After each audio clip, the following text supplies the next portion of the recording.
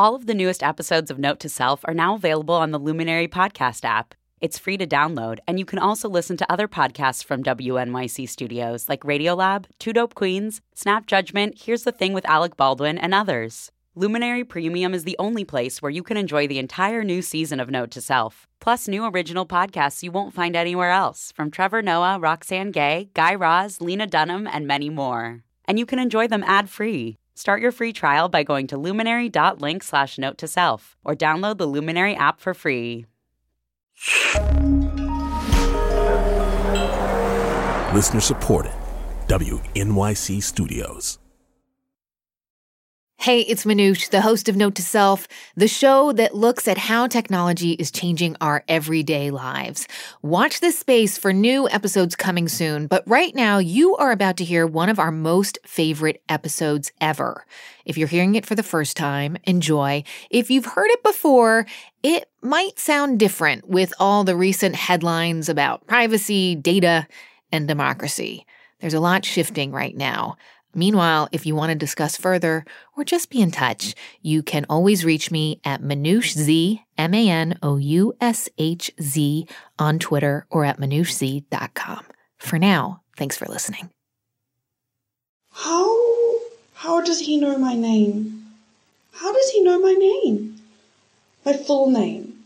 Holy shootsickles. This is terrifying. This is dire. The time. How do you find out the time a photo is taken? A picture is worth 1,000 words. Try a picture could be worth your entire identity. Hey everyone, and hi Lara. It's Manoush Zomorodi and Note to Self, the tech show about being human. It's somewhat unnerving. He got it exactly right. That's really crazy. GPS coordinates. This week, some brave listeners learn just how much can be figured out about them from a single anonymous photo. Look, sure, our phones have tapped into our more narcissistic impulses. We all know that. Taking photos of ourselves and our lunches and our everything all the time and then just posting them up into the ether. We're all just trying to connect, right? Share a piece of ourselves and our lives with the people we love.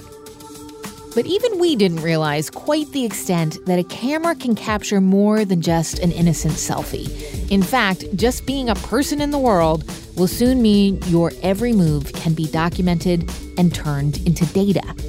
And those shots of your last vacation aren't merely memorializing a moment in time. They can be a window into your entire life. Take it from Andreas Weigand. I would say 10 billion pictures get uploaded a day.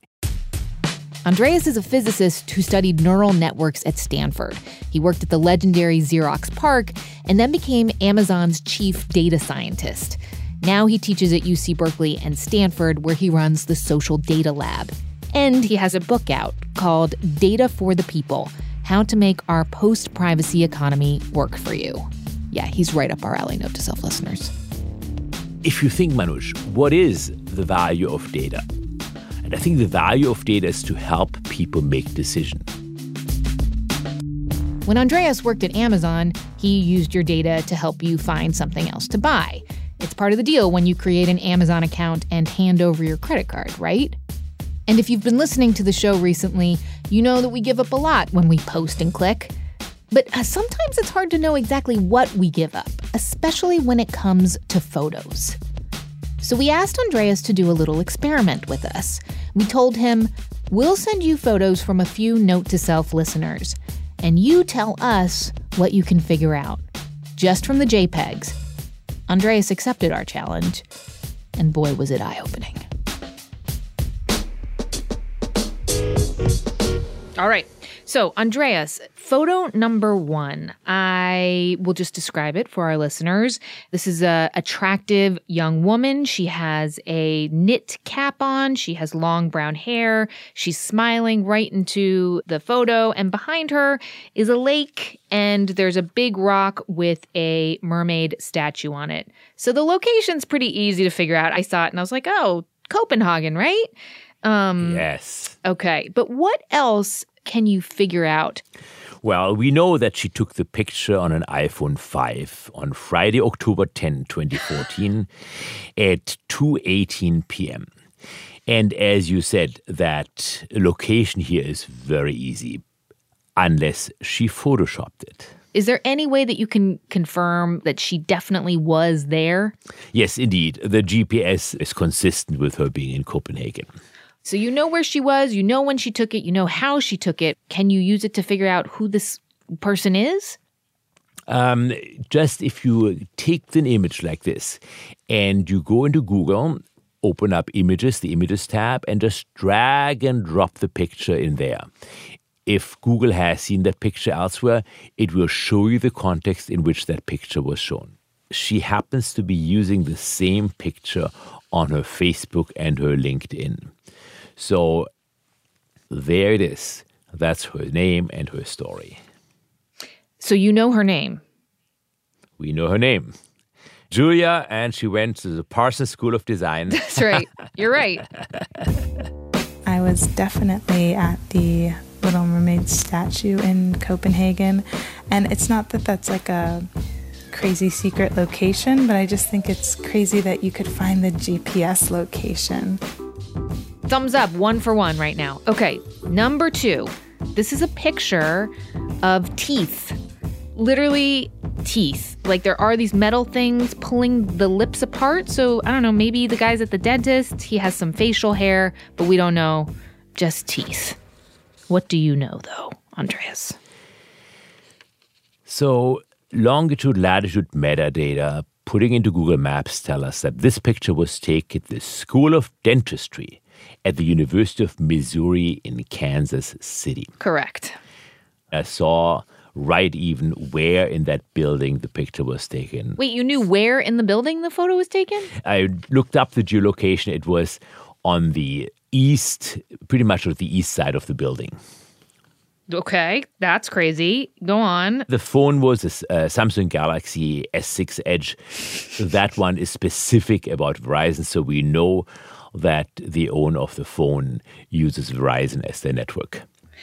Okay, yeah, so you figured out quite a bit. This is actually Gavin. Yes, he got it exactly right where I was, in the right part of the building. Yes, he's right exactly about the phone that I was using, and he's right about even the color. It's mind-boggling how fine the data is at this point. I posted it as my profile pic on Facebook for a little while, and then I had a bunch of my friends say, God, take that down. And one friend of mine who's an orthodontist said, dude, you got to get some stuff looked at. Okay, moving on to number 3. There is a woman. She seems like she's on a beach somewhere. She has a towel wrapped around her. She's standing on rocks and she's sort of like laughing. It's very picturesque, the landscape, but I did not recognize it. I didn't recognize it either, but I could plug the geolocation into Google Maps and it told me it was south of Cape Town. So in South Africa, very far away from here, about as far south as you can go in South Africa. And it pinpointed the location exactly on the beach. I know that she is a history and English teacher in Rhodes. She went to Rhodes University and where she lives in the Cape Town area. He's got the location, eerily accurate location. He's got time. How does he know my name? And then when you know my full name, you can look up the rest of the stuff. LinkedIn, I know it's public. Twitter, it's public. This is terrifying. And not at all the kind of feeling I was expecting. I was expecting something like, a magic trick or something. But this is dire. Oh, goodness. Okay, last one. It looks like there's 3 motorcycles parked in a parking lot, and behind the motorcycles is a very large statue of a fish. Yes. So that fish is a giant statue of a pikefish. And it's at the Concourse Wayside Park in Garrison, Minnesota. And why do I know this? That walleye statue is quite unique, and many pictures, it turns out, are taken of it.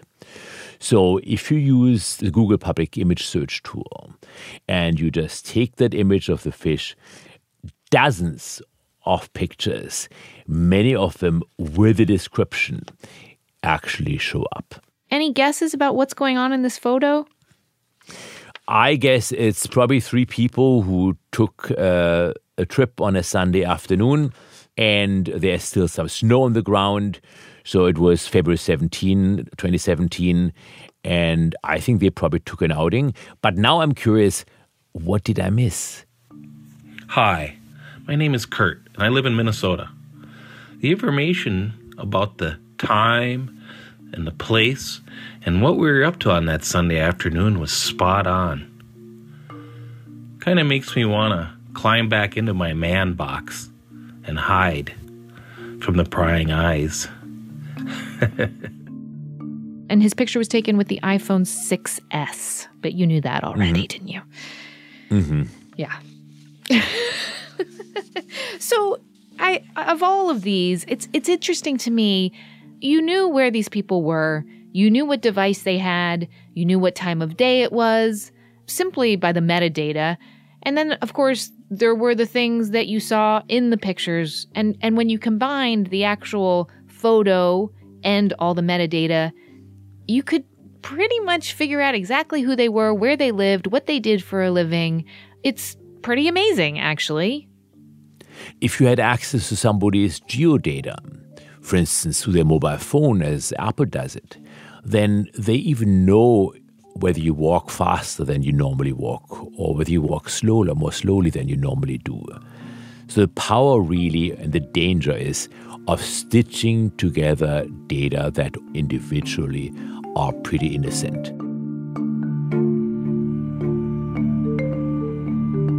Okay, so that's what Andreas can figure out about you here and now based on one innocent photo.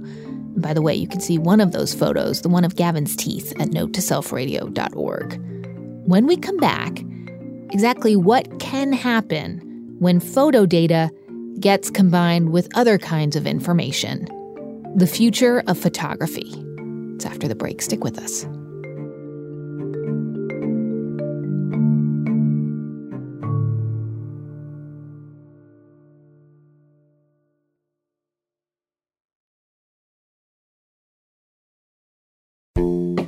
It's Note to Self. I'm Manoush Zomorodi, and we've been talking to Andreas Weigand, Amazon's former chief data scientist and the author of the book Data for the People. With your help, dear listeners, Andreas has been demonstrating exactly what information gets packed into our photos, especially now that companies are getting so good at facial recognition. But Andreas says they don't even need your face to figure out who you are. So I did check in at a pub in Menlo Park, and I was there with a friend, and the picture which I took of him was very blurry. But Facebook suggested, oh, this is your friend. And for a moment I was surprised. How is it possible with such a picture with such poor resolution to actually figure out who it is? And then I realized that, of course, Facebook knows where I am because my phone transmits it. And Facebook knew where he was. Facebook knew that we had been sitting together here for the last hour. So that made it actually trivially easy to say, hey, is that friend of yours? I understand that there's a way of stitching together all the images or video that is picked up by CCTV. So, little cameras, videotapes made on street corners and in buildings, putting it all together and figuring out who someone is, not because you can see their face, but just by the way that they walk. Is that true? That is absolutely true. There's a company in the UK that does shoe recognition.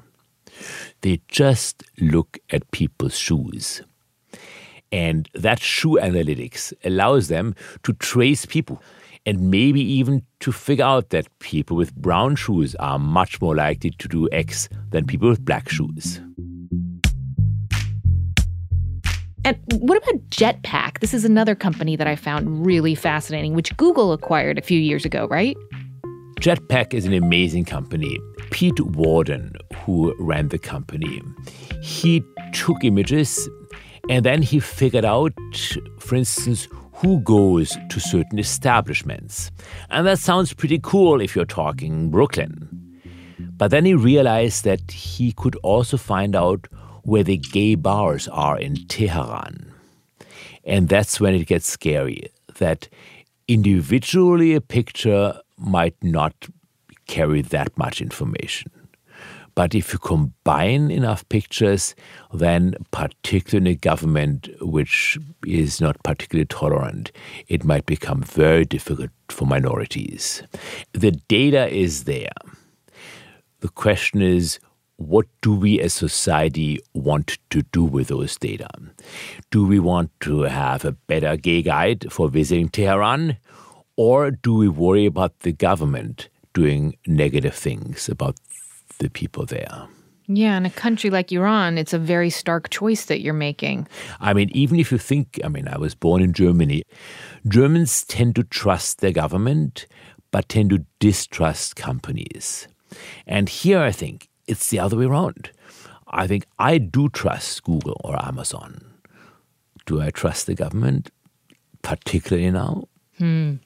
We live, for now, in a country that's pretty open and free. Do you get any sense that this sort of information is being used in other countries to persecute people?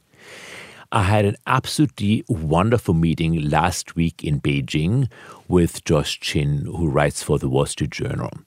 He wrote about Sesame Credit, the social credit score that China has. That social credit score takes lots and lots of information and puts it together into one number that characterizes the user. Like in the United States, we have the FICO score, which helps companies decide whether to lend you money and maybe at what terms. So in China, you are maybe jaywalking, -1 point. What? You are shoplifting, -5 points. You are selling counterfeit goods on Taobao, +100 points, because that clearly shows that you're an active member of society and you know how to deal with money. What we are now faced with is, what are the philosophical problems? What society do we want to live in? If you had all the data of the world readily at your fingertips, how would you use them to make decisions? And what do we tell people? Do we say, stop taking photos or turn off your GPS? Or do we say to the companies, you have to change? Or is this about regulation? What is the answer here? So regulation indeed is one of the answers. But Manoush, in the bigger picture, it is not about the data set. It is not about the tool set. It's not even about the skill set. It is about the mindset. How can those data help us make better decisions? Better decisions for ourselves, not based on the metric of a company, but based on our own metric, based on our own equation of life with our own trade-offs. And I want people to be aware of those trade-offs. You might have taken all the precautions you can by turning off GPS, etc. However, the telephone company of course, has to know where your phone is so they can actually connect you. And there is nothing you can do about it. I mean, you can turn your phone off, you can throw your phone away, but that way you deprive yourself of the benefit of using the phone. If, after listening to us here talking about photos, if people think about what they can get out of it, or how the photos they took might help them make a better decision, if only one step changes, I think we did a good job. Okay, I accept that one. Andreas Weigand, thank you so much. Thank you, Manoush.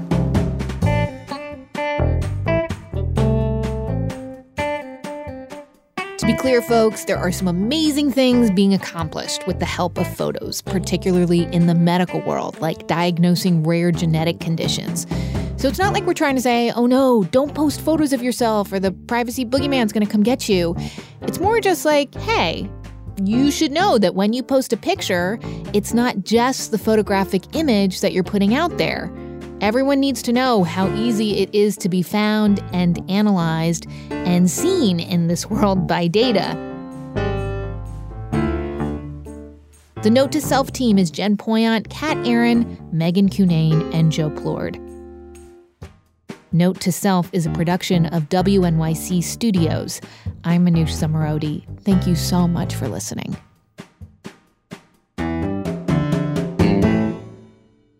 Okay. All right.